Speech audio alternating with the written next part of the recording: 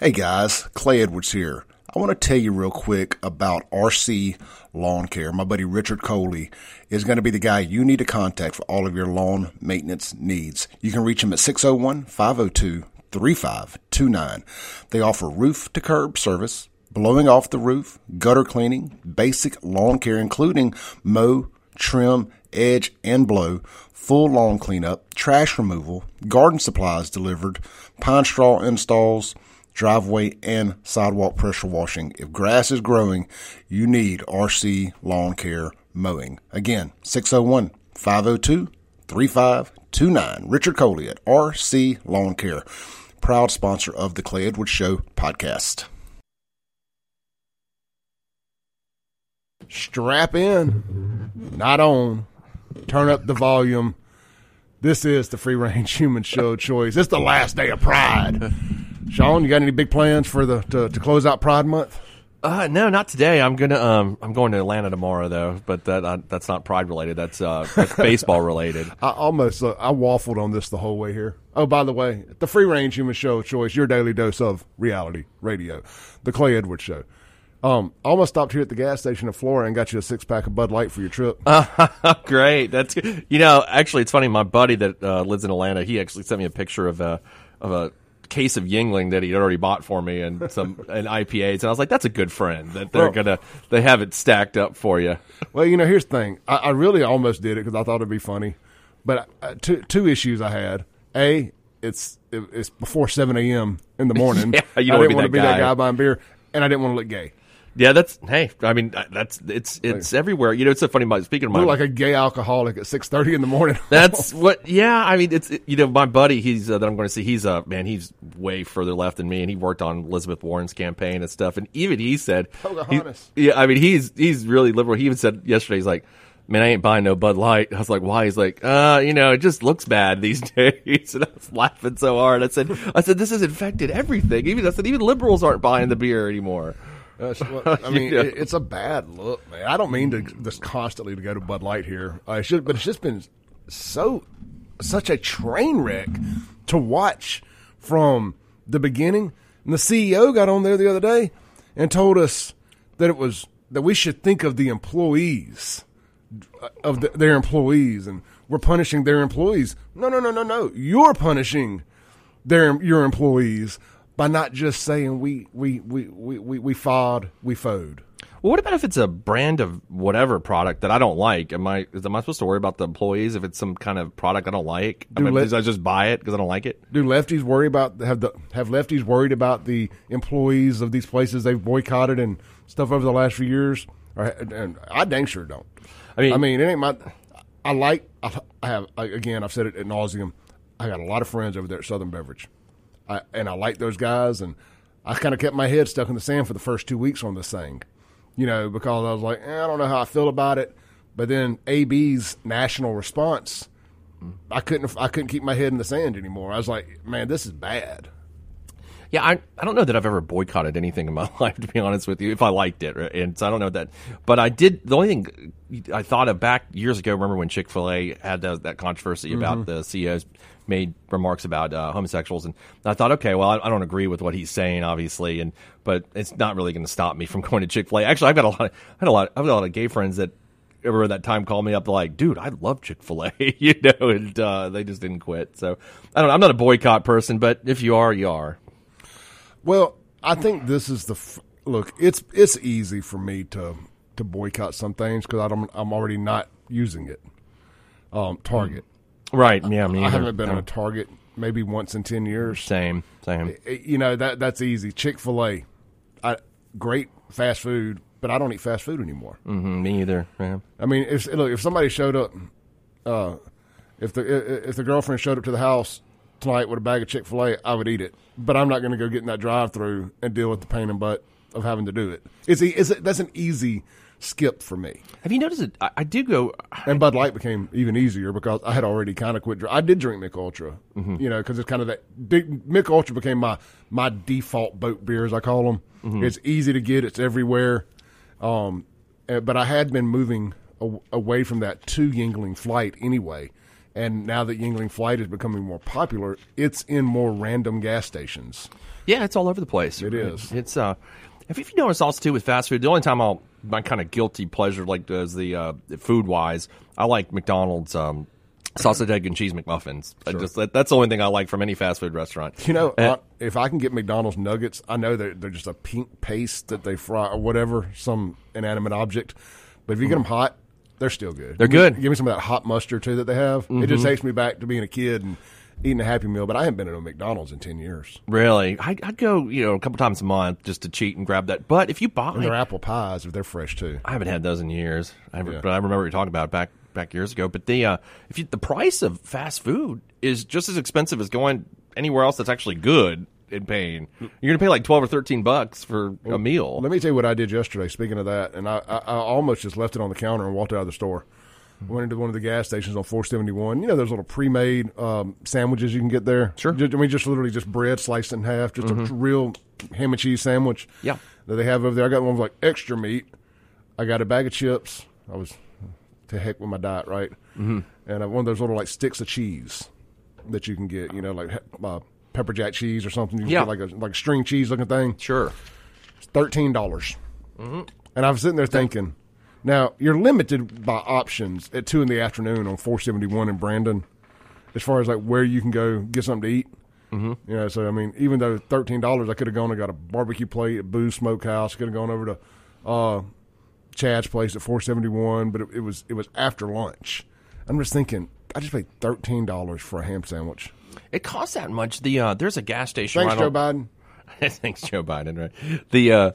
The gas station, my office is on Lakeland, and there's a big gas station right there on Treetops. You know where Treetops is? Mm-hmm. And it's really, I always call them they're also, I call elitist Mexican restaurants. There's elitist gas stations that are really nice. Is it a Circle K? I think it's a Circle K. Yeah. It's a Circle K. And they, have you noticed in Circle K's, they try to have these healthy, I'm using quotes here, healthy food options in the middle. And they're like, oh, you can get this protein pack, and it's like a hard-boiled egg and some nuts. They try, so I'll go in there and buy that. So I'm pretending like I'm eating healthy. And you're right, it costs like $13 or $14 for that, and a Coke Zero is what I always get. And I'm like, oh my god.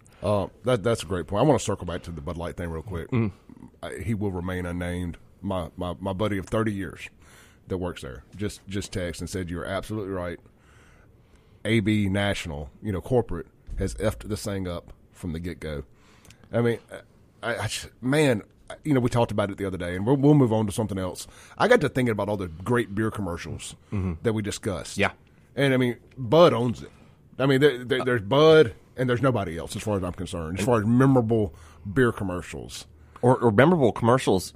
Well, just put it in the context of a period. Yeah. I don't know that. I mean, can you think of some from the 80s and 90s that you just remember?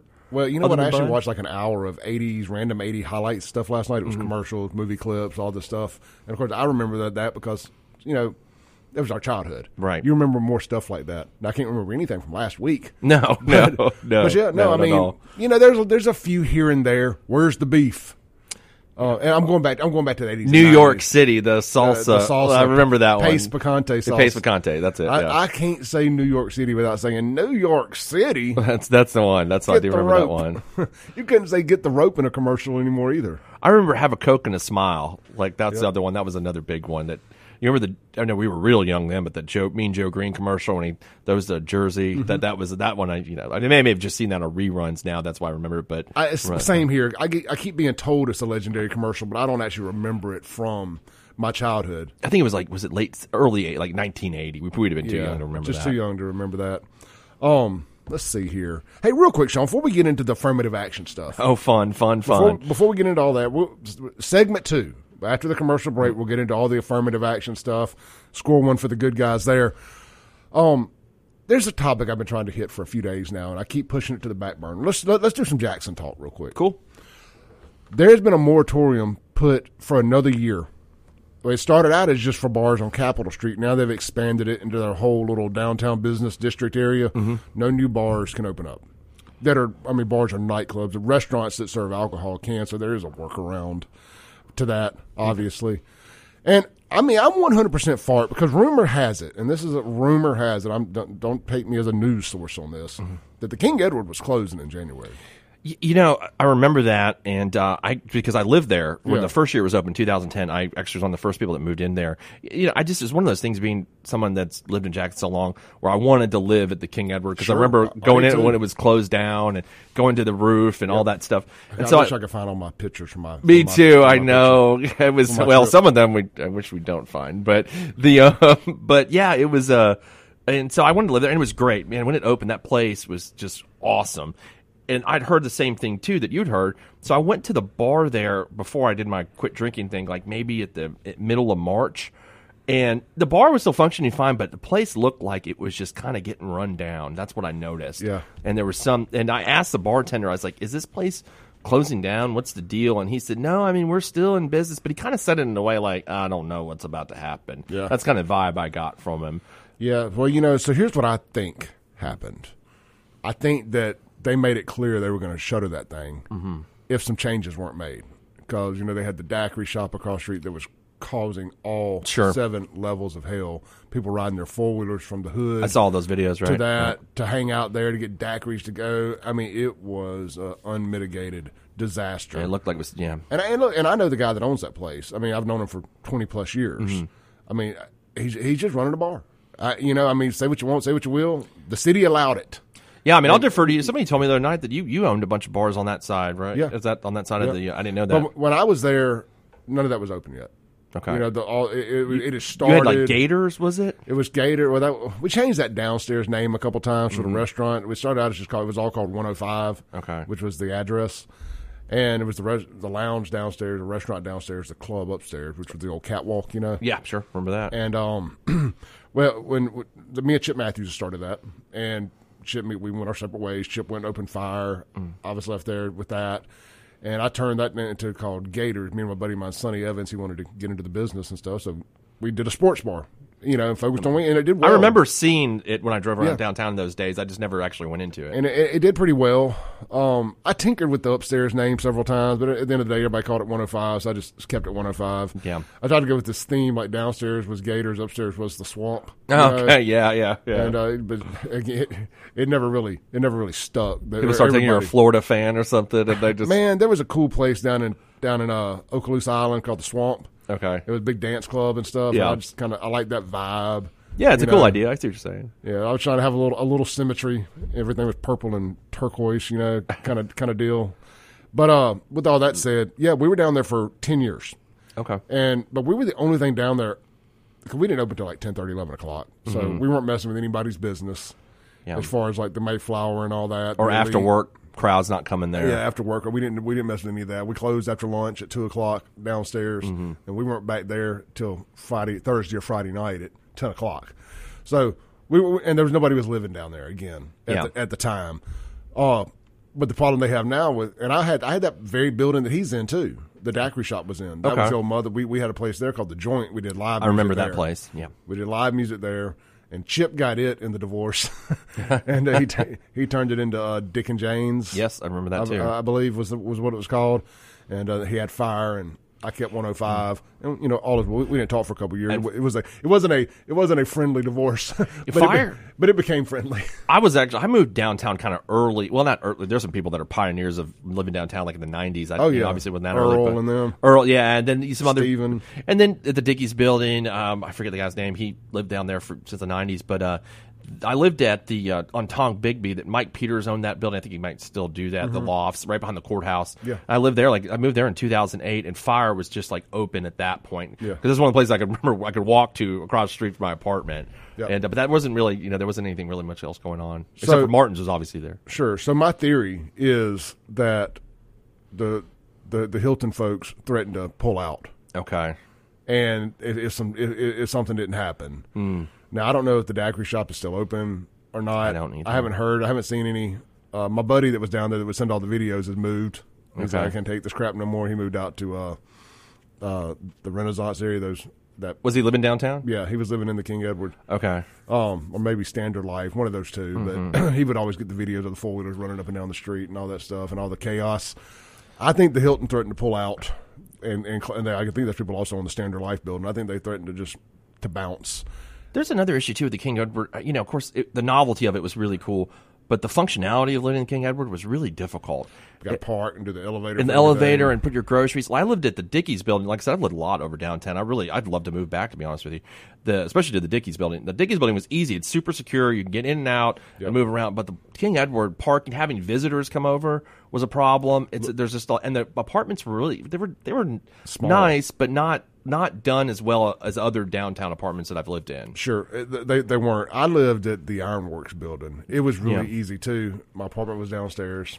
You pull into this gate, very private, secure deal, and a lot of space. You had a cool patio thing for mutual partying and stuff. I never got into all that, but it was easy to get into my condo. It was big. And you're not going to get robbed. You feel safe over there because like nobody's there and it's like gated. And I mean, when I was at Dickies building, I was like, this is like the most secure building in Jackson that I know of. And the glass, one little window in the back of it was of course in my bedroom, but it was not a little window. It was a big window, but it's that thick sheet glass that you can't see through it. Right. And there were some burglar bars and stuff. I mean, nobody was getting in. It was secure because you come in through a hallway.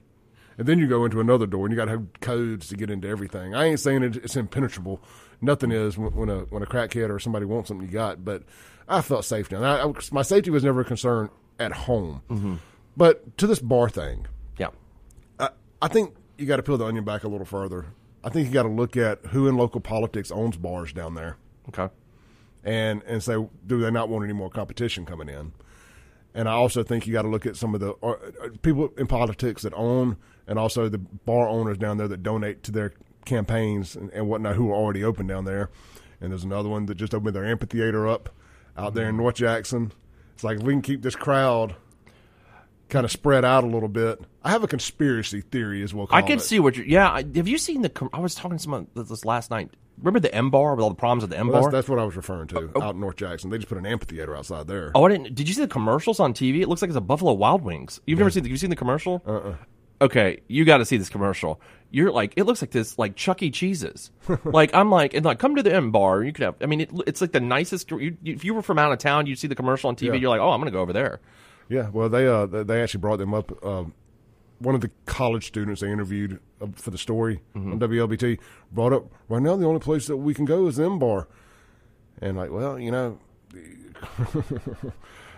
Are they still having problems? I haven't heard of any problems in a long time. They were having a lot like a year or two. Yeah, they were having a lot of murders. The nickname was the Murder Bar. Yeah, it was pretty scary because you'd always hear about something happened there. And I don't know if they've revamped, changed it or whatever. I mean, the commercial makes it look like maybe they have. Good for them. They did a huge remodel and dumped a bunch of money. And my theory is, if you can throttle back competition opening up and keep it like it is, which I do not believe in that in the bar business. I think I'd rather have 30 bars beside me than none. Okay. I think the more people pulling down there, the more other bar owners spending money on advertising, bringing people down. Makes sense. Foot traffic, all that. I would much rather go somewhere I got 5 or 6 bars to bounce around than one. Kind of like when you have a Burger King and McDonald's across the street from each other. And then the same with gas stations. It's good for competition. All right, I wanted to mention that. No bars. Look, let's just be honest. We're not the target demo for anything going downtown anymore anyway. Well, you still got Martin's and Hal and Mauser downtown. I mean, Martin's going to be there forever. I don't count that part. I'm talking about like the downtown, Capitol Street downtown. Okay. Not Commerce Street. Has anything other than what you had really taken off down there, like that's lasted for a long period of time? No, you got Freelawns. Freelawns has been. Is it still open? It is. You got Freelawns, and you got doesn't Jody Owens on Fourth Avenue. And that looks like a really nice place. I mean, I drive by it all the time, and it looks like I've not been in it, but there's like a cigar bar, and it looks like a really nice place. Chalkway's invested into Freelawns, I believe. Well, I think his dad had his office in Freelawns and again, that's just what I've always heard. Whether that's true or not, I'm not sure, but it makes sense when you say they ended up being the only place down there for the longest time that had resort status. Really? Okay, I didn't know that. That happened under Harvey Johnson's watch. All right, we got to take a break. When we come back, let's get into affirmative action. Score one for the good guys. We'll be right back with Shaun YURTKURAN on the Clay Edwards Show.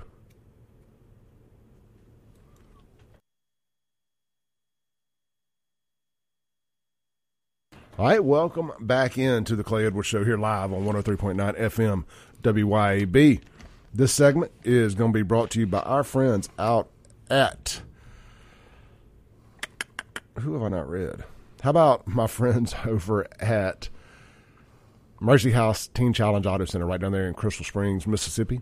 Get down there, see them. If you're looking for a car in that $10,000 to $20,000 price range, again, I tell you, it's a hard market to satisfy, and they're able to do it unlike most other places, thanks to the great people who donate their vehicles to them for the tax write-off and to help them get drugs off the streets and fathers back in homes, battling addiction, beating addiction. At Mercy House Teen Challenge, they also have a car lot. That's what I'm talking about here. Good, dependable, pre-owned vehicles, cars, trucks, SUVs. You can check their website out, mercyhouseautocenter.com, and see what they got. Like I said, man, they specialize in $10,000 to $20,000 cars. That's the new cash car, by the way. $10,000 cars. That's the new cash car. You know, post-COVID, you know, the days of the $3,000 and $4,000 cars are gone. What was $5,000 in the cash car world is now $10,000. And they got some nice stuff that fits that bill. Check them out.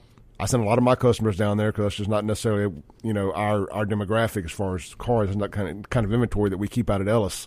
So I refer a lot of my customers down there looking for stuff in that price range. I've had 0 complaints from people I've sent down there, and that tells me all I need to know.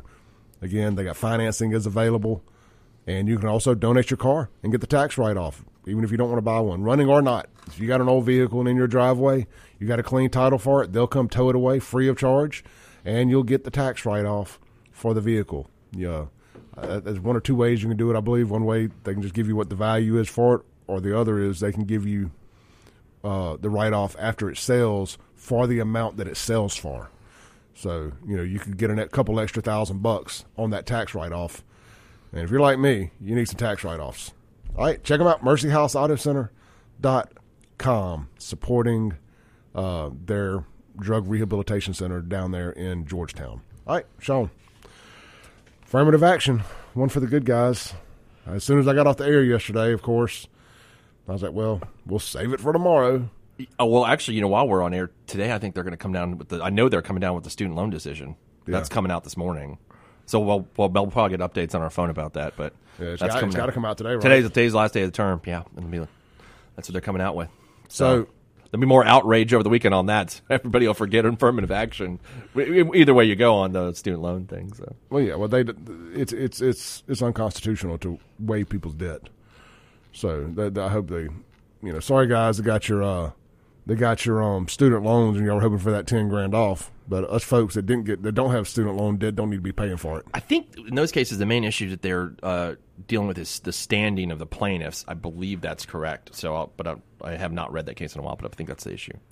So, affirmative action, for those that don't know, that means that minorities were given preferential treatment to get into colleges and get jobs and all this stuff over anybody else. Merit be damned. Well, that's not exactly accurate, Clay. Like it's not. First of all, it's just college admissions that we're dealing with here. It's outlived its usefulness.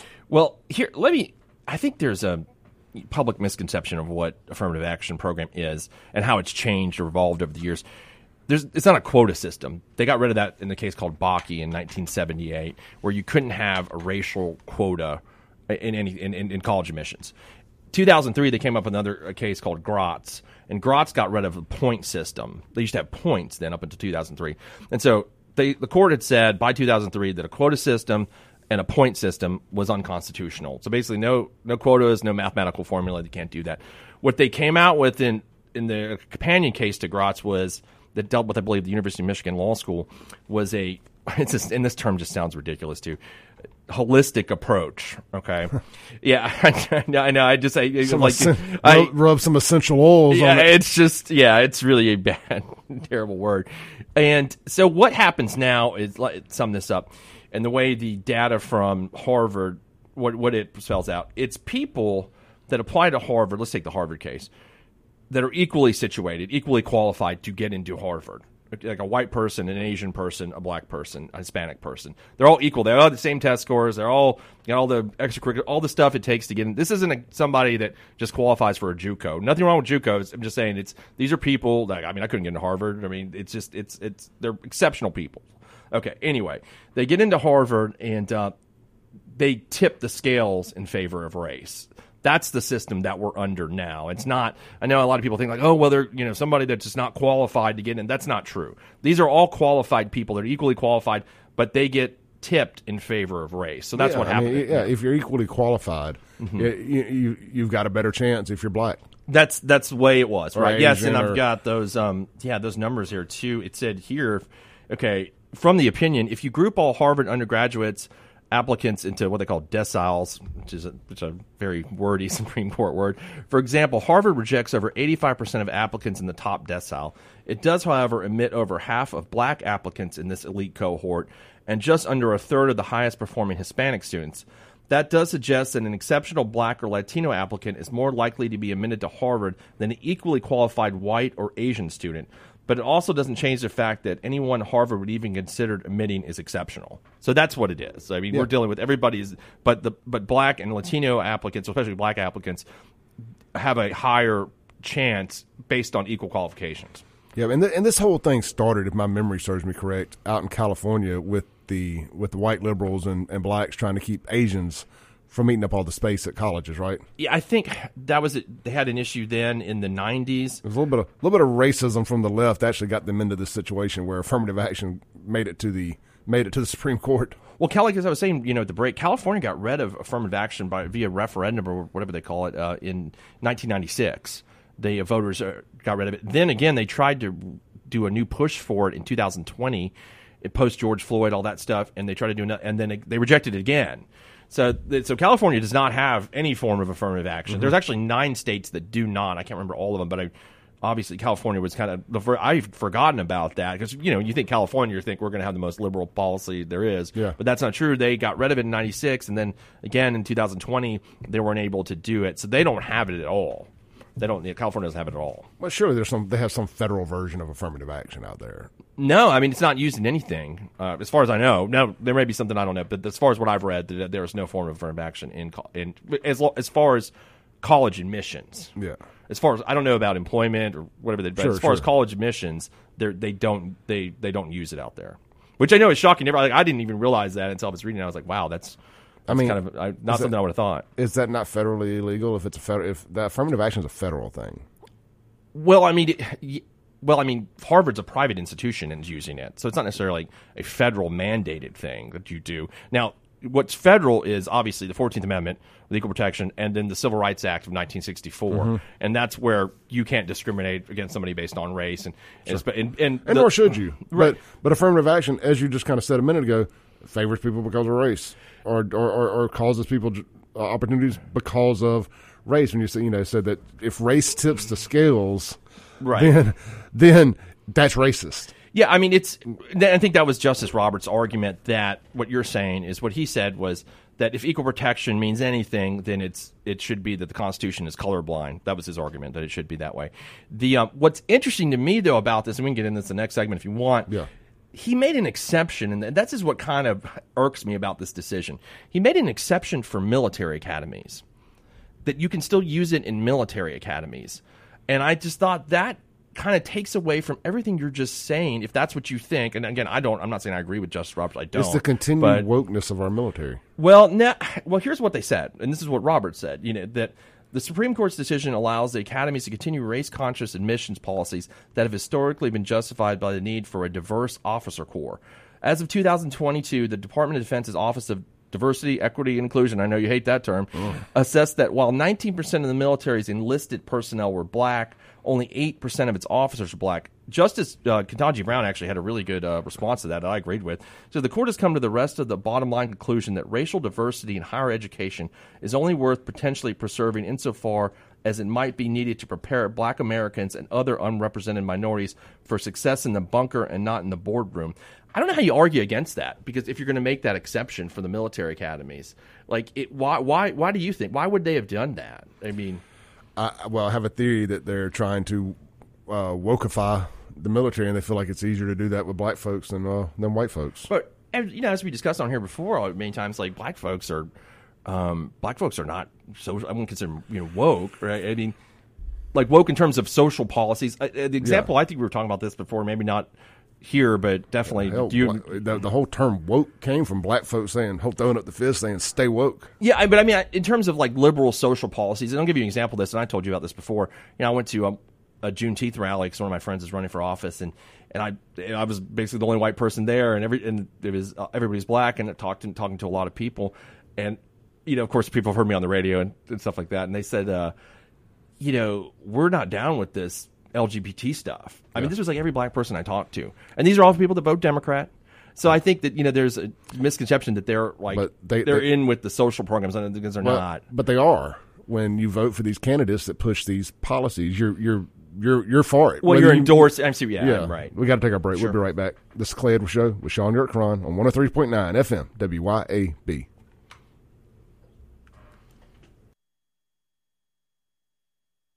All right, welcome back into the Clay Edwards Show, live here on 103.9 FM WYAB. This segment is going to be brought to you by our friends over at, how about Lakeland Glass and Tint? Get out there, see them for all your window tinting, windshield replacement, automotive glass replacement needs, all your home, car, and business window tinting needs. And, of course, they're doing vehicle wraps now. They're also offering ceramic coatings and more over there at Lakeland Glass and Tint, where quality matters. Located on Lakeland Drive for your windshield and automotive glass replacement needs, and right there on Flowwood Drive across from River Oaks Hospital on Flowwood Drive. That's right. They go over there for all your window tinting and vehicle wrap needs. But you can start it all online at lakelandglassandtint.com. Get your estimate, book your appointments for window tint, windshields, and all that good stuff. They try to keep it real simple. Or you can give them a call if the internet isn't your thing. 601-946-1000. Shaun, let's take a call real quick, man. Our buddy here has called a couple times. Sure. Hey, brother, you got a couple minutes? Hello? Let's try this other one. Hey, good morning. You on there?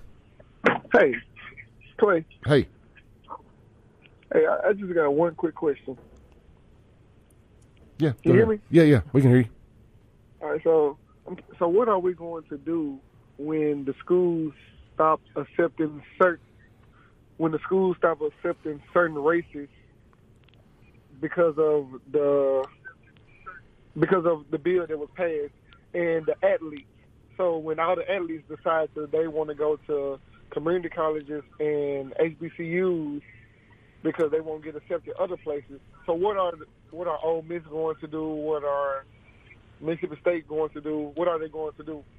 Okay, so just so we're on the same page here, I don't think that that's going to be an issue. But this just comes down where it removes race as a determining factor. There is no set.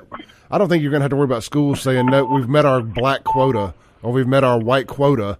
I don't think that's going to be the issue. I think it just eliminates that as a determining factor. But it's going to deter people from applying or wanting to go to a school. A lot of people don't like to hear no, so it's going to deter people from coming to schools because of this. So what are they going to do? Well, I'm just going to have to disagree with you. That is a boogeyman kind of, people think they're going to hear that. It's not a boogeyman. Nobody wants to feel like they're not wanted. So the only thing that schools have that makes people come, makes them feel like they're wanted. Nobody wants to feel like they're not wanted. So nobody's going to go play nowhere where they feel like they're not wanted. So affirmative action makes you need affirmative action to feel wanted.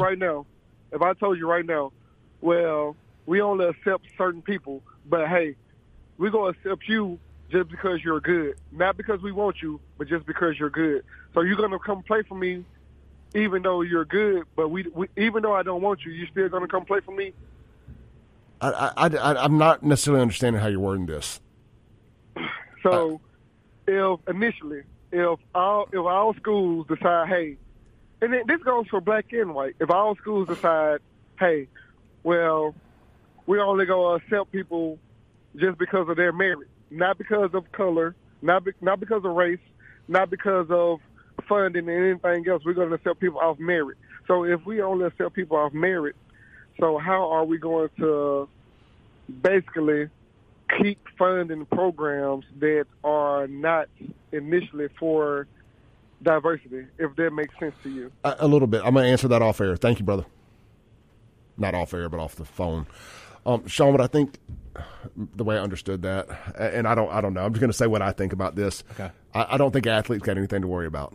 I think I don't think this isn't going to create a quota. This is eliminating any concept of there being a quota. As far as we're not going to accept no more black people, we're not going to accept no more white people. This does away with that. And he said about wanting to feel wanted. I would feel better about being welcomed on merit than I would on affirmative action. Affirmative action would not make me feel wanted. That would actually be the complete opposite of I'm only here because I'm a certain race. Well, I mean, I think definitely with athletes, I mean, if you can throw the football, you're going anywhere you want, right? I mean, especially if it's a football school. Exactly. I mean, you could not be able to read, and there's been a million examples of that. Absolutely. I mean, if you got more than four or five stars beside your name, brother, it don't matter. Yeah, but we could do a whole other radio show on the hypocrisy of that. But it's not a quota. I know it feels like that's the easy way. I do too. I'm kind of like I want to say that too, right? That's not what I've always said. I know it's easy. It's easier way to, and I get where that comes from. But it's just, I mean, these are people that are equally qualified. But one interesting thing though that I did find out was these aren't like folks that are any of these folks, white, black, Hispanic, Asian, that are in a lower socioeconomic class. Now, mind you, these are all people that come from the best of the best families, like 99% of the time. And there is the exception of the guy that pulled himself. I'm glad you brought this up. But that is, and so we're not talking about broke folks getting into Harvard. These are all, for the most part, overwhelming majority, wealthy families, wealthy kids that went to the best schools, and they're all super smart, and they're all getting into Harvard. That's not like there is. Yes, sir. Everybody knows the example of the kid. I know Renee, his son, got into Yale full ride and went to Lawrence County High School. Okay, there's an example of a kid that didn't grow up with money and was able to do that, and was amazing, and the kid's brilliant. But that's the exception. That ain't the rule. Well, I think that's how you actually break generational poverty. Is if there's a kid that checks off all the boxes from from a smart standpoint, from a merit standpoint, regardless of financial background, that is how if you want to tip the scales a little bit, like say this is how we break generational poverty. We're going to take this kid who checks off every box, and we're going to send him to Harvard, or you know what, Harvard, University of Tennessee, State, Ole Miss. I mean, 6 one way, half dozen other. If you want an education, I'm not even pro education unless you're. Pro big 4-year college education unless you're going for a specific reason: doctor, lawyer, engineer, something. What I call a skill. Now, see, Clay, now you're sounding like a liberal, because a liberal commentator yesterday I was watching made that same comment, and I agree with you about the socioeconomic class. Yeah. They said that they're the ones who made this comment about this is the best of the best, the one that I just said, and that this does the positive thing of this. I mean, of course, I do think there's negatives, but we can get in that later. The positive thing is what you're saying, that the kids that are poor, that are qualified, have a better shot. Well, I'm from Mississippi. There's poor white and black people here. I can sit here and say poor and it not be about race. I want to make sure I'm being clear about that. Yeah. I mean, and that's what they're saying, that this was geared toward, not necessarily affirmative action is geared toward for rich kids, but the applicants to Harvard were overwhelmingly wealthy. Yeah. I mean, we're overwhelmingly wealthy. Hold on, we got to take a break here. We'll be right back on the Clay Edwards Show with Shaun YURTKURAN. What's left of this hour. I don't want to get too knee deep into too much of this, but one of the things we're going to talk about with Shaun YURTKURAN on the other side of the break here, and we are going to open up the phones again. I know a bunch of y'all have been calling, but we ain't got no time left to take a call this hour. I'll let you know when the phone lines are open. I want to hear from y'all. I absolutely do. You guys are a big part of this show. One of the things we were just saying that we want to talk about when we get over, what was it I said? What were we talking about during the break? I'm having a brain fart. Well, I think you'd brought up the socioeconomic status, yes, which I thought was a really great argument about it too, and that's what the court had said in the decision. But we haven't gotten to the other race factor of this. Is Asian Americans that we haven't gotten into, and also, if people don't know the history of this, Asian Americans also have been historically discriminated in this country for the last 200 years as well, with Chinese Exclusion Act, with the internment of Japanese prisoners during World War II. I mean, there's been a lot of discrimination against Asians in this country as well. Like that all occurred, and so that's another. So it creates an interesting dynamic with this case, including Asian Americans involved in it. And again, my Harvard application didn't get overlooked because I'm white. It was the GED on there. that kept me out of Harvard. Yeah, I went to Yale last year, and I bought a T-shirt. I've got the Yale shirt. So. All right, well, let's take our break. We'll be right back on the Clay Edwards Show.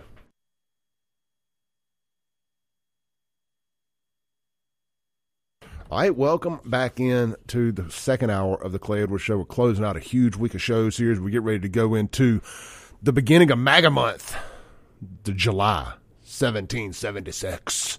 4th of July weekend coming up here in the South, man. Look, guys, we got to come back together on some stuff.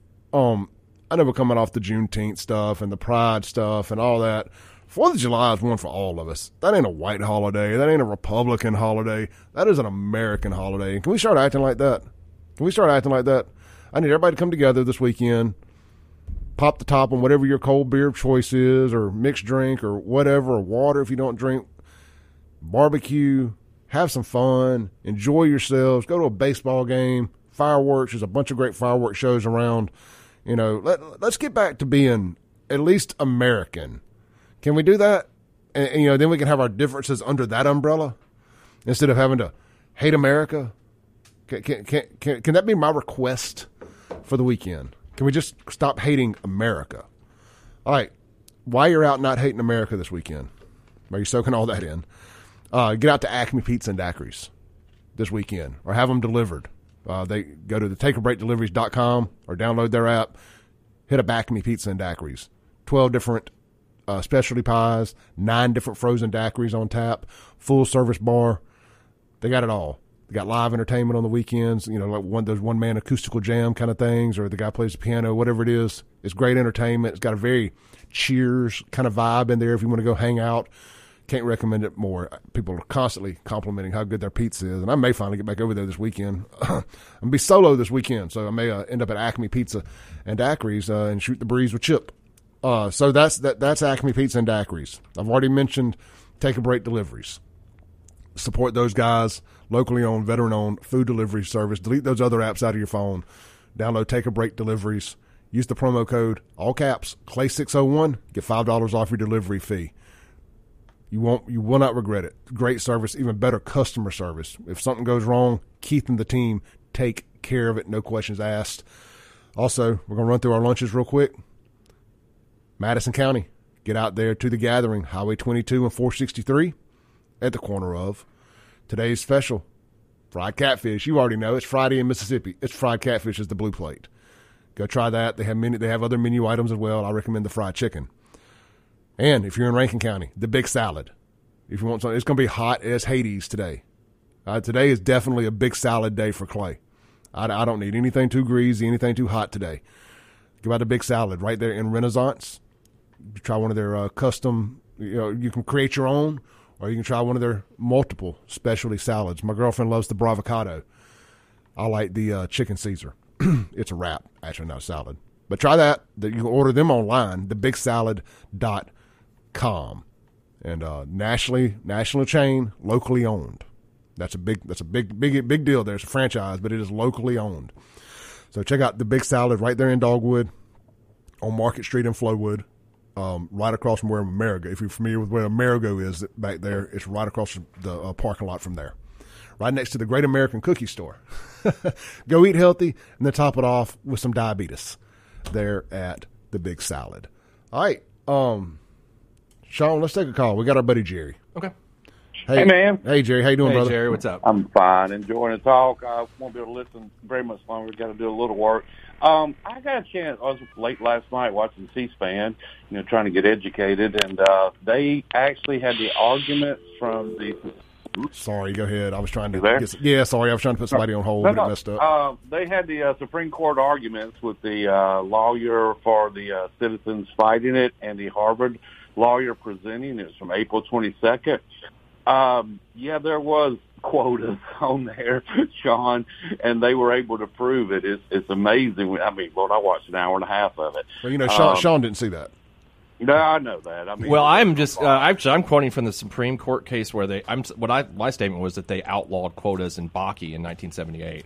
I mean, that's what it says in the decision. Yeah, in 2003 they had another one where they allowed it, and this one went in. And when you have Alito and all them said, okay, then why is every Asian getting lower scores on this character, inclusion, and everything else, and the lawyer for Harvard was like, well, we're allowed to do it. It was and yes, everyone is qualified by their grades, but they were excluding certain people based on well, anyway. Yeah, I mean, I think, Jerry, I think agree with you. That's true, that part. But what I was referencing was, but in Bakke in '78, the court, Lewis Powell actually wrote a decision, and they got rid of quotas. But per the court, what they said, I don't know what the actual practice of the universities were, but the court got rid of it. And then '03, what you're talking about was the point system that they got rid of, but they had another companion case with the University of Michigan Law School where they allowed this holistic approach, which I still don't understand what that even means, really. But that's that's what. But that is it's a backdoor way to like, hey, we got a reading test before you get to vote. And that's basically what it is. We're not keeping you from voting, but if you can't read this test, by the way. Anyway, it's interesting. I agree with you that justice should be blind, but apparently it's not at the elite schools, and it's going to hurt the legacy people at Harvard who have – that is what it is. They're trying to protect the Harvard law schools, the Yale law school. By the way, did you know Yale was named after a slave owner? Why haven't they changed that name? Because it wouldn't be as prestigious. Yes, they can't take that name away. That's exactly it. But anyway, it should not be factored in anything. It should be what Martin Luther King said, and your caller earlier. He made the argument for merit. He said, "Well, why? Look, prime Deion Sanders. He's not going out and getting 1 and 2 stars. He's getting 3 and 4 stars. He is discriminating based on ability as far as football. And but anyway, I'd encourage go look. I'm not a junkie. I just started watching it, but I did notice one thing. There is one of the stupidest Supreme Court justices that should never be on there, and that's Sotomayor. She is ignorant. I mean, you listen. She is. I thought you were going to go with Ketanji Brown. Well, no, Ketanji Brown recused herself because, believe it or not, she wrote the opinion for the University of North Carolina that was being challenged, and she got beat down so bad in the opinion from Justice Thomas. It's embarrassing. I mean, I'm up there thinking, and guess what she is? She got appointed because what were her qualifications, her first two that the administration said? Well, the same one as the vice president. Black woman. It wasn't because she's a good judge. Everywhere she's been, it's been an appointment because she is a black woman. And when you read the opinions, you're like, good Lord, I didn't go to law school, but I could write that. Jared, let me ask you this question now. You said that this shouldn't be taken into account in anything. What do you think about Justice Roberts saying that it's okay for the military academies to do it? I think he's wrong. I mean... but then I think you're wrong. I think if I'm going to war, just like if I want a surgeon, I'm not looking to see if they went to a certain college. I mean, Lord, did he go to Mississippi State? Did he go to Ole Miss? Or did he go to Belhaven? Or did he go to Tulane? I want the guy that can. Look, I had surgery once, and I was like, I don't care what their bedside manner is. I want to know what kind of surgeon they are. And because some people, that's it. I just want to know if they can do the job. But how do you think Justice Roberts reconciles that with the rest of his opinion? Look, Justice Roberts rewrote law from the bench, or wrote a law from the bench for Obamacare. If you read the law in the Constitution, that is and we don't have anybody for backbone in Congress, and I know y'all interviewed Michael Guest. Thank you, by the way. He wasn't in office at the time, but you do not get to claim that a fee is now a tax. He should have sent that back to the Congress and let them rewrite it. But he wrote a law from the bench which is not constitutional, but nobody called him on it because they just don't do stuff like that. Our representatives, it's a coin-operated system with our representatives and senators, and that's basically it.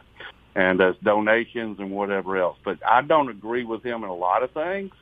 But I can tell you, watching that C-SPAN, I was like, oh, my gosh, I wouldn't be asking a question if I was. I mean, I'm ignorant on the air, but only about 50,000 people see me or hear me. I hope they don't know me. I just don't know how he reconciles it when he's saying that equal protection under the laws should be colorblind, but unless it's the military, like that just seems a little ridiculous. Well, let's go back to his ruling on Obamacare. How do you reconcile that? Yes, the Constitution says that a tax can be levied, and they didn't write this into the law. Therefore, I am going to deem that they wrote that in there. How do you justify that? You're talking about the individual mandate, right? Yeah.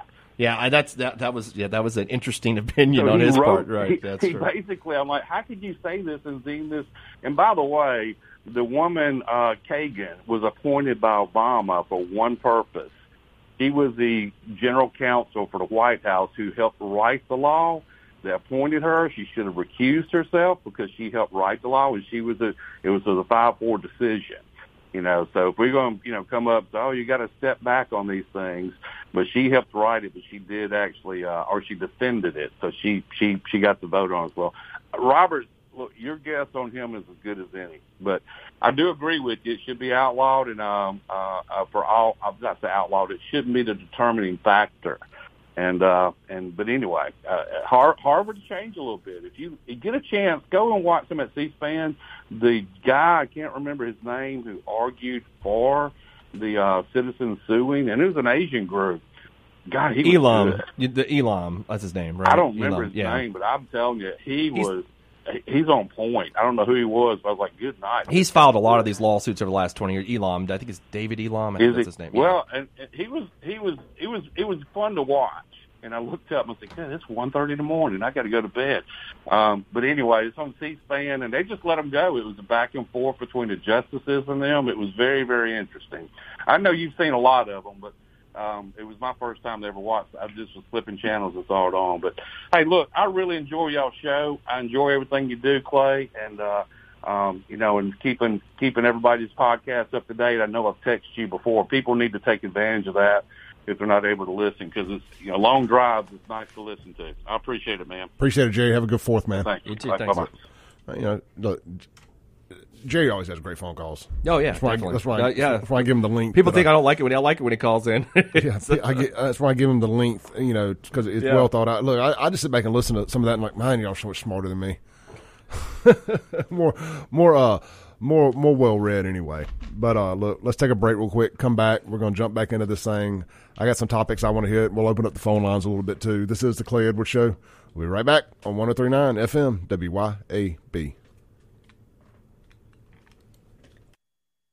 Into the Clay Edwards Show. We're live here on 103.9 FM WYAB. I haven't mentioned the Guns and Gear text line today. Y'all have been blowing it up, and we will read some texts from the text line here shortly. And if you want to text in, 769-241-1944.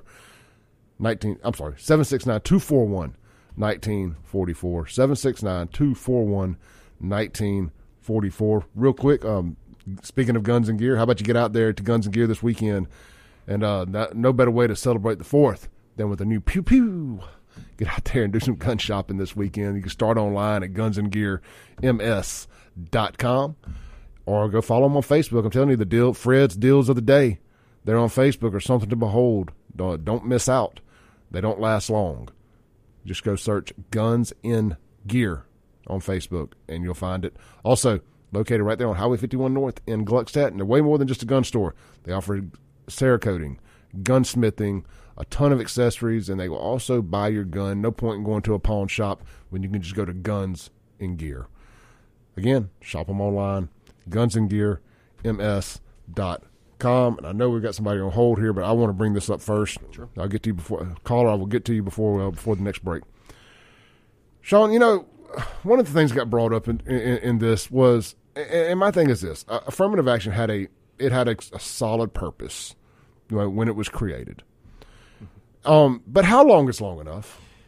And that was actually raised by the respondents, the universities in this case. So in the 2003 case we discussed earlier was that Grott's case where they got rid of the point system.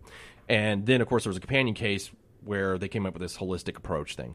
Anyway, Justice Sandra Day O'Connor, who was the first female justice on the court, she said she gave like a arbitrary deadline of 25 years, which would be 2028 because that case came out in 2003.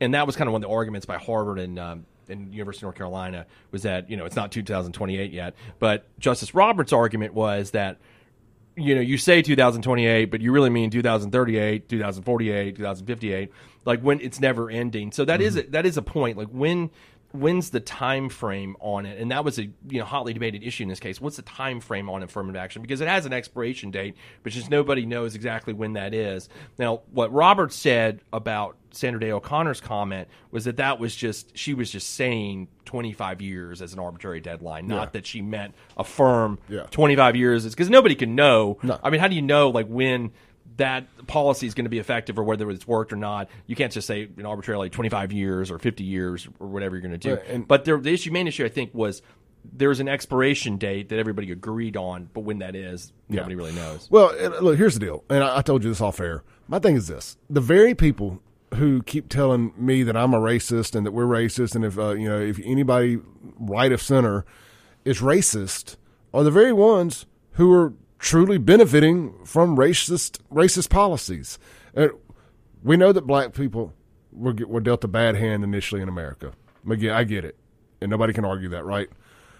But so the only way to make that right is to allow racism against everybody else for X amount of time.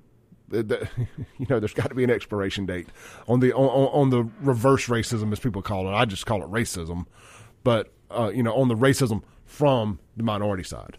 Yeah, I think when they started these programs, right, basically after the Civil Rights Act, 1964, it was seen how do you rectify that's the whole thing. How do you rectify the sins of the past? Sure. How do you do that? And if you look at Justice Thomas's opinion, he kind of talks about this, and and who does this generation to blame for the sins of its ancestors? That argument's going on forever, and that's kind of what the reparations argument that we're dealing with today too. And you see that in California. So what is going to fix this? Because we all agree that the hand that black folks were dealt was horrible. I mean, slavery, then of course corresponding what happened afterwards with Jim Crow, and it continues on to this day. Not Jim Crow, but you know what I mean. Nothing continues on. Well, to this day. we can save that for another show, but if you want. Nothing. But so anyways, how do you rectify that? And affirmative action was one of the tools that they use to do that. Now, is the argument, of course, is there a time limit on that, and what is that time limit, and how does that program work to uplift African Americans in society? Yeah. And that's kind of All right, let's take a call real quick. All right, brother. We've been playing phone tag this morning. You're on there. Hey, Clay. How you doing, Joe? Pretty good. It seems like that Sean kind of understands these Supreme Court cases, and so I want to bring up one kind of along the same vein, and be honest with you, it's not extremely clear to me. So he may have more information than I. But there was a case that went before the Supreme Court brought by a civil rights group in Alabama. In the court, they said that the blacks were being misrepresented by the districts, the congressional districts drawn. That was another, the redlining stuff. Yeah, the Alabama countersued and said, we want to, we don't think that's true, and we want to be out from underneath the civil rights mandates of 1964. Supreme Court came back and said, no, you can't be out from underneath these mandates, but it also, since the black population increased by 3% in Alabama, you need to redraw another guaranteed black voting district. And then there was a similar case in Louisiana where the same thing fell down, that they told Louisiana you have to add a second guaranteed black district. Mississippi has one. Right. We have Benny Thompson get elected, and I happen to be in his district, and I don't like him at all. And they're as far as congressional districts, sure. Yeah. They came. You're right. They came down with these cases the same term. It's interesting. The court came out with those, I guess we call them gerrymandering cases, where if you look at the congressional maps in Louisiana and Alabama, they were obviously gerrymandered to create a black district, a majority black district. And the court's saying that you couldn't do that, and those had to be redrawn, and they're going to redraw that based on, I believe I haven't read the opinions on that, I just read kind of the cliff notes, you would say, and they're requiring that those be redrawn to represent, to make it more equally representative, which I think is going to allow for another African American district in both of those states, if I'm not mistaken. I think that's right. Well, if they make the district fair so that both black or white has an equal choice, kind of like the second congressional district here in Mississippi used to be, Benny Thompson's district was once held by Mike Espy. And at that time, it was more of a 50-50, so it was possible for a black person to get elected. And I think most people would agree that Mike Espy was very fair and equitable to both black and white. It represented them fairly. And then when Clinton appointed him to Agricultural Commission or something like that, they redrew the district to make it guaranteed. And now you got Benny Thompson, who doesn't feel like he's accountable to anybody, and he's kind of become a kingmaker in his own district. You know, if you look at those interesting, if you look at those congressional maps, you can see the way they're drawn. Not Mississippi's as much as Alabama's. I think Terry Sewell represents that district. It's just some interesting artwork the way they drew the district to ensure that there was going to be one. So I mean, I think the opinion that they came out with was right, that they need to redraw these districts. Yeah, well, you know, look, I think that in Mississippi we're diverse enough. I mean, outside of Jackson being 80% black, I think we're rather diverse enough that you could draw these lines if you wanted to make it, quote unquote, a 50-50 shot or close to a 50-50 shot to get somebody black or white, or let's just say a Republican or a Democrat. It ain't they don't want a black Republican in there, I can assure you. So they want a black Democrat in there. They don't want a white liberal. They want a black Democrat in there. So they're trying to draw these things. You get a black Democrat in there, but you could redraw all this stuff and make it more 50-50. I'm not happy with frankly our conservative districts with some of the representation we've had in those. I mean, granted, they're not Benny Thompson, but the legislature, they haven't been great either. But the legislature draws them up, and they're all Republican controlled. So I mean, they're drawn up the way they want them. Well, they just drew, on a state level, they just drew Melanie Sojourner right out of hers. Blame your party, man. That's a Delbert. That is a Delbert the Democrat decision, and we are going to blame him at the polls, I promise. I mean, what would be fair is just draw some straight lines. Just take a ruler and divide it by 5 ways, and whoever happens to fall in that district, that's, race or whatever, that to me would be the only fair way of doing it. Because when you draw a district, gerrymander district to make sure a black person is elected, then you're also excluding your white representation. I mean, because when people say, call your representative on gun control or whatever, I realize it's actually useless for me to call Benny Thompson and ask him to do anything, because he knows that he's not accountable to the public. He can do anything and everything he wants to do. He'd help you on gun control, though. I bet he would if you wanted to do gun control. Like that is one of his issues, right? No. He was saying other way do around. Whatever his people tell him to do. Well, you made a great point about him being a kingmaker in his district, because that is exactly what he has become, and he ain't doing a very good job of his selected kings. I mean, don't you think every politician that's been in office that long, whether they be Republican, Democrat, is a kingmaker to a certain extent? Yeah, but man, I can allow some stuff when it seems to be for the betterment of the area. Nothing good is happening in his district. I mean, it is just a dumpster fire. During the I'll tell you one thing I was really impressed by him was during the water debacle that we had here, because he actually, Clay, I think he agreed with you and I on this Chokwe mess. How did he not? Yeah, I mean, he went out there. He cared about his he represents the city of Jackson. I mean, he cared. I think most of it. I can't remember the way the district is there, but he cared. I mean, he cared about that. He was. I've talked to people that were working at the plant, and he was ground zero, man. Yeah, well, he was. And Chucky got too greedy. Yeah, I mean, I think I don't know I hear rumors just like we all do. Yeah. There's warring factions between the Thompson camp and Chokwe Luamba, but I don't know how accurate that is. Of course, that's just word on the street kind of thing. But he was here for that, and I thought he did a really excellent job trying to get that situation resolved. Now, the Jackson delegation is so scared down at the state capitol of offending Chuck. He wields too much power in there because they're scared he'll get out there and he'll tell people they ain't black enough or they ain't Democrat enough. In the case of what's the one white guy from Jackson, David, the one white state rep for Jackson. You the guy David Blunt, Senator. Yeah. That's why they all have to team up with Chokwe on anything. That's why they all had to say they're against HB 1020 and all that, because they're scared of Chokwe turning the Black Votes Matter posse against them. And your buddy Pastor Pickett's running against David Blunt. That'll be interesting. Pick your poison there. That'll be just in a few weeks, right? That's August, so not too long off. Yeah. All right, brother. Hey, great call, man. Thank you. Thanks. Yeah. Thank y'all. Let's take a break real quick. Try to keep this hour on schedule here. This is the Clay Edwards Show with Shaun YURTKURAN. Having a good time today discussing the affirmative action stuff. If you want to call in, Tell you what, we're going to close the phone lines down for the day. We're going to read the text, 769-241-1944. And I want to hear what Sean's got to say about some of this stuff. We'll be right back. Breaking rules when necessary. Welcome back into the Clay Edwards Show. This segment is going to be brought to you by our friends over at, since we're going into the weekend, how about you go get your hair did at Patina's Hair Salon? That's what you need to do. Walk-ins welcome. How long you got to wait, I don't know on a walk-in. You can schedule your appointment at patinahairstudio.com. Patina, no S, patinahairstudio.com. Or go search them on Facebook, Patina Hair Studio. Get you a style that you can recreate at home.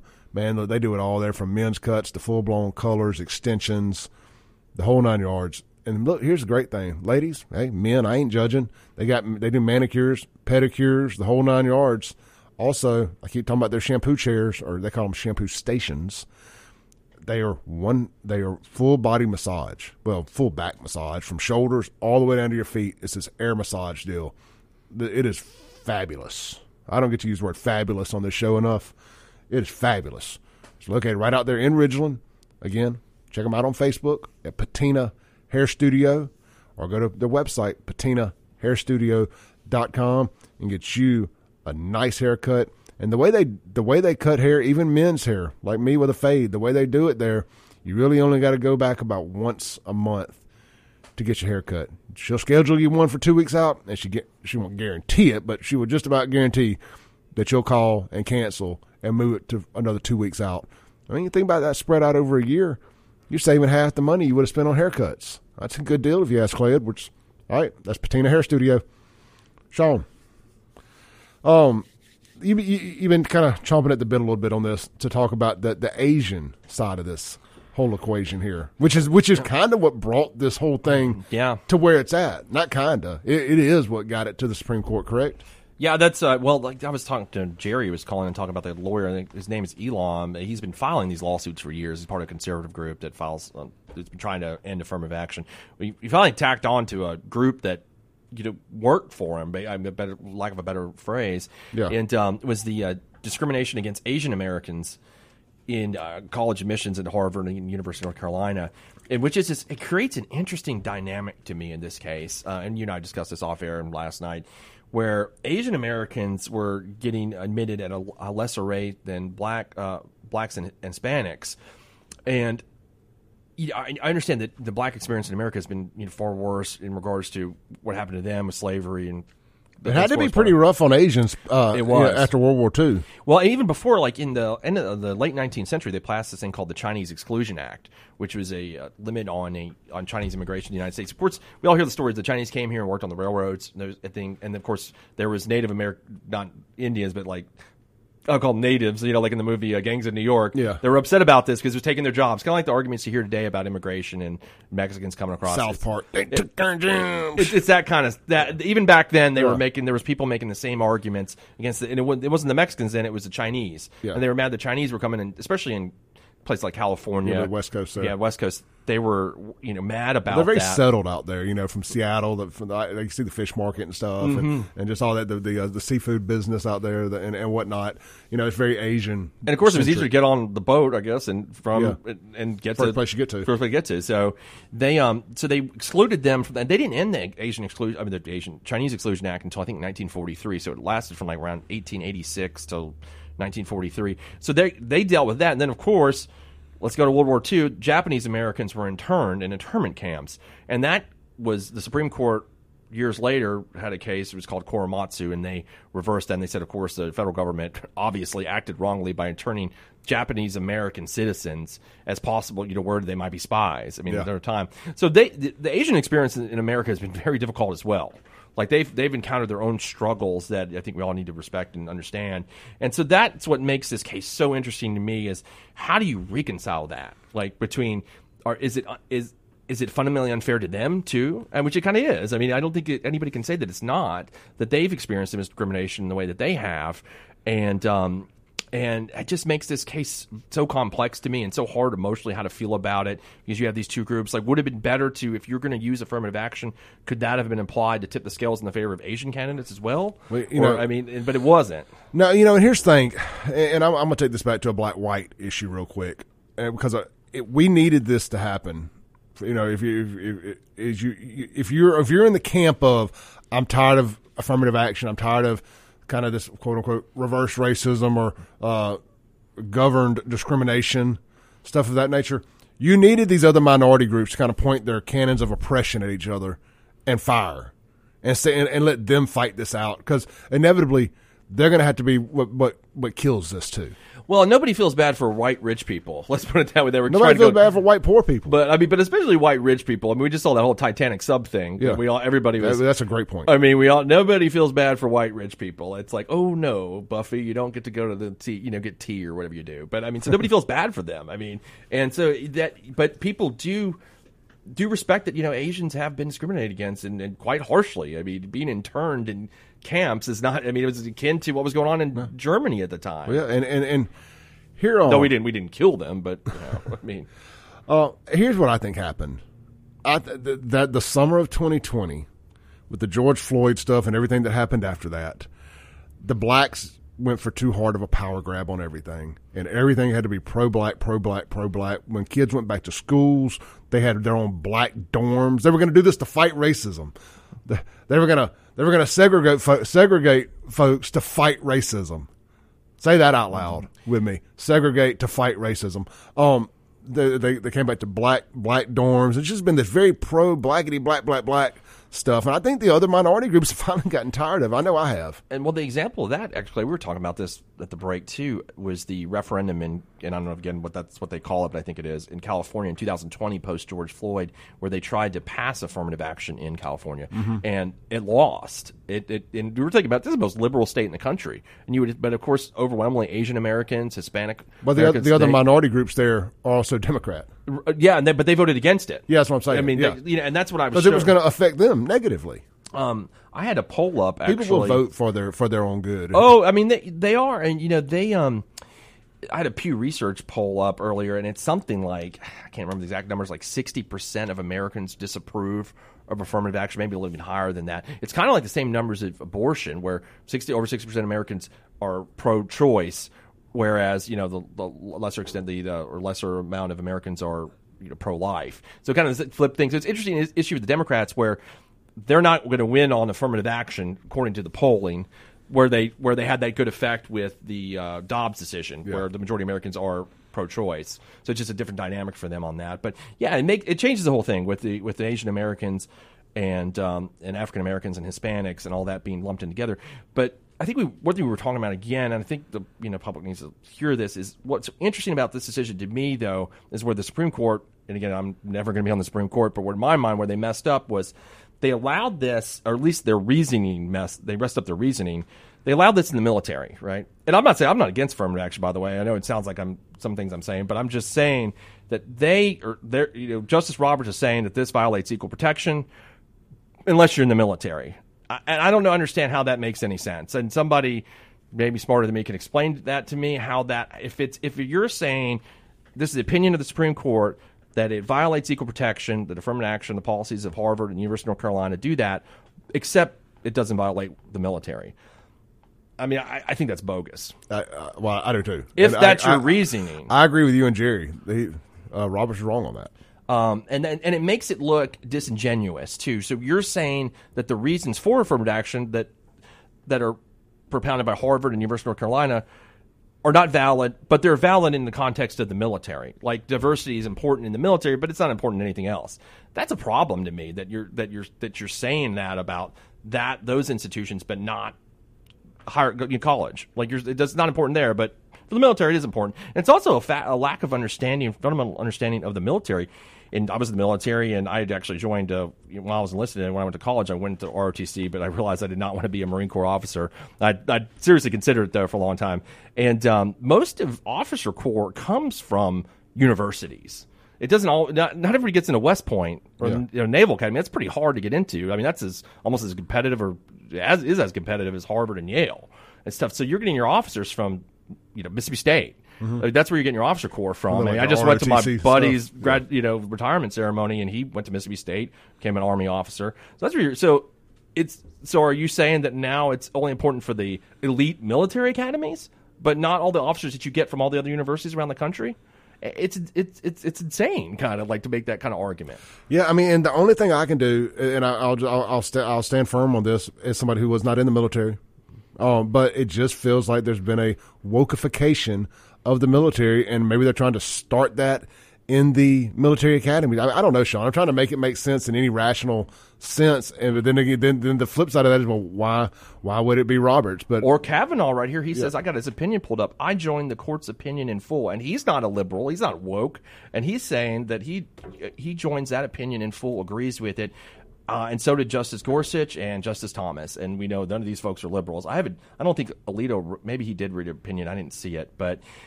So they're agreeing that diversity is important in the military, and I think it is important in the military. I think it's important in everything, but it's not important in college. Okay, I'm sorry. Riddle me that one, somebody, because I just don't get it. I get it. Let's circle back to, I love saying Jen Psaki style, to the whole thing on merit versus race, for example. And I think we agree, or is that. Merit being equal, I don't think money should be the determining factor all the time. Like if we're talking about being based on, that's why I think if you want to tip the scales to somebody, tip them to. If somebody wants to buy their way into somewhere and they got the scores for it, then buy your way in. I don't care. But if we're talking about scholarships, right? Tip the scales to somebody in poverty if merit is there. I don't think it should tip the scales to money if it comes down to that.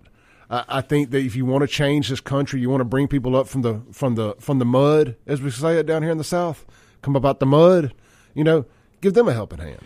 I think white, black, Asian, Mexican, any of that. And that is actually, even though I don't agree with the opinion, I do agree with one of that outcome that you're saying, that is going to be a good. And I watched it was actually a liberal commentator was talking about this last night, and I agree with that outcome. That outcome is this actually does help people of lower socioeconomic status, regardless of race, which is important too. That's something that we need. These kids. I'm not talking about just getting into Harvard, because obviously Harvard gets 60,000 applicants a year. You know how many they admit? 2,000. Yeah, that's it. So I mean, everybody's not going to Harvard.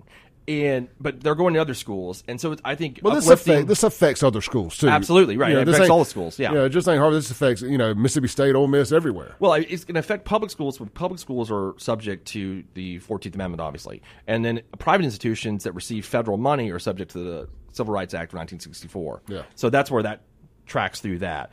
But uplifting people of lower socioeconomic status is a good goal.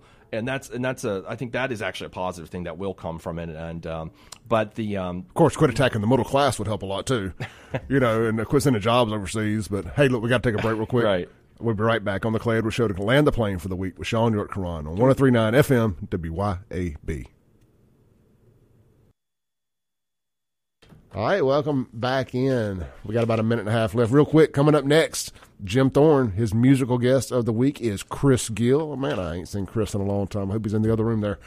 Say hey to him before I leave. So stay tuned for that. Chris Gill coming up on the Jim Thorne Show. Shaun's getting ready to head to Atlanta for a Braves game or two. Yeah. Marlins. I'm a big Marlins fan, and we're actually 1-2 in the division, so it's going to be great. Oh, that's good stuff, man. I hear the Braves, their new stadium is something to behold. That's what I've heard, and they're both really good, so it's going to be fun. They call that area around it the Battery, I think. It's supposed to be a lot of bars, restaurants. That's what my buddy's You don't have to leave, from my understanding. Yeah, that's what he told me. He said it's going to be a really good time. It's going to be hot, though.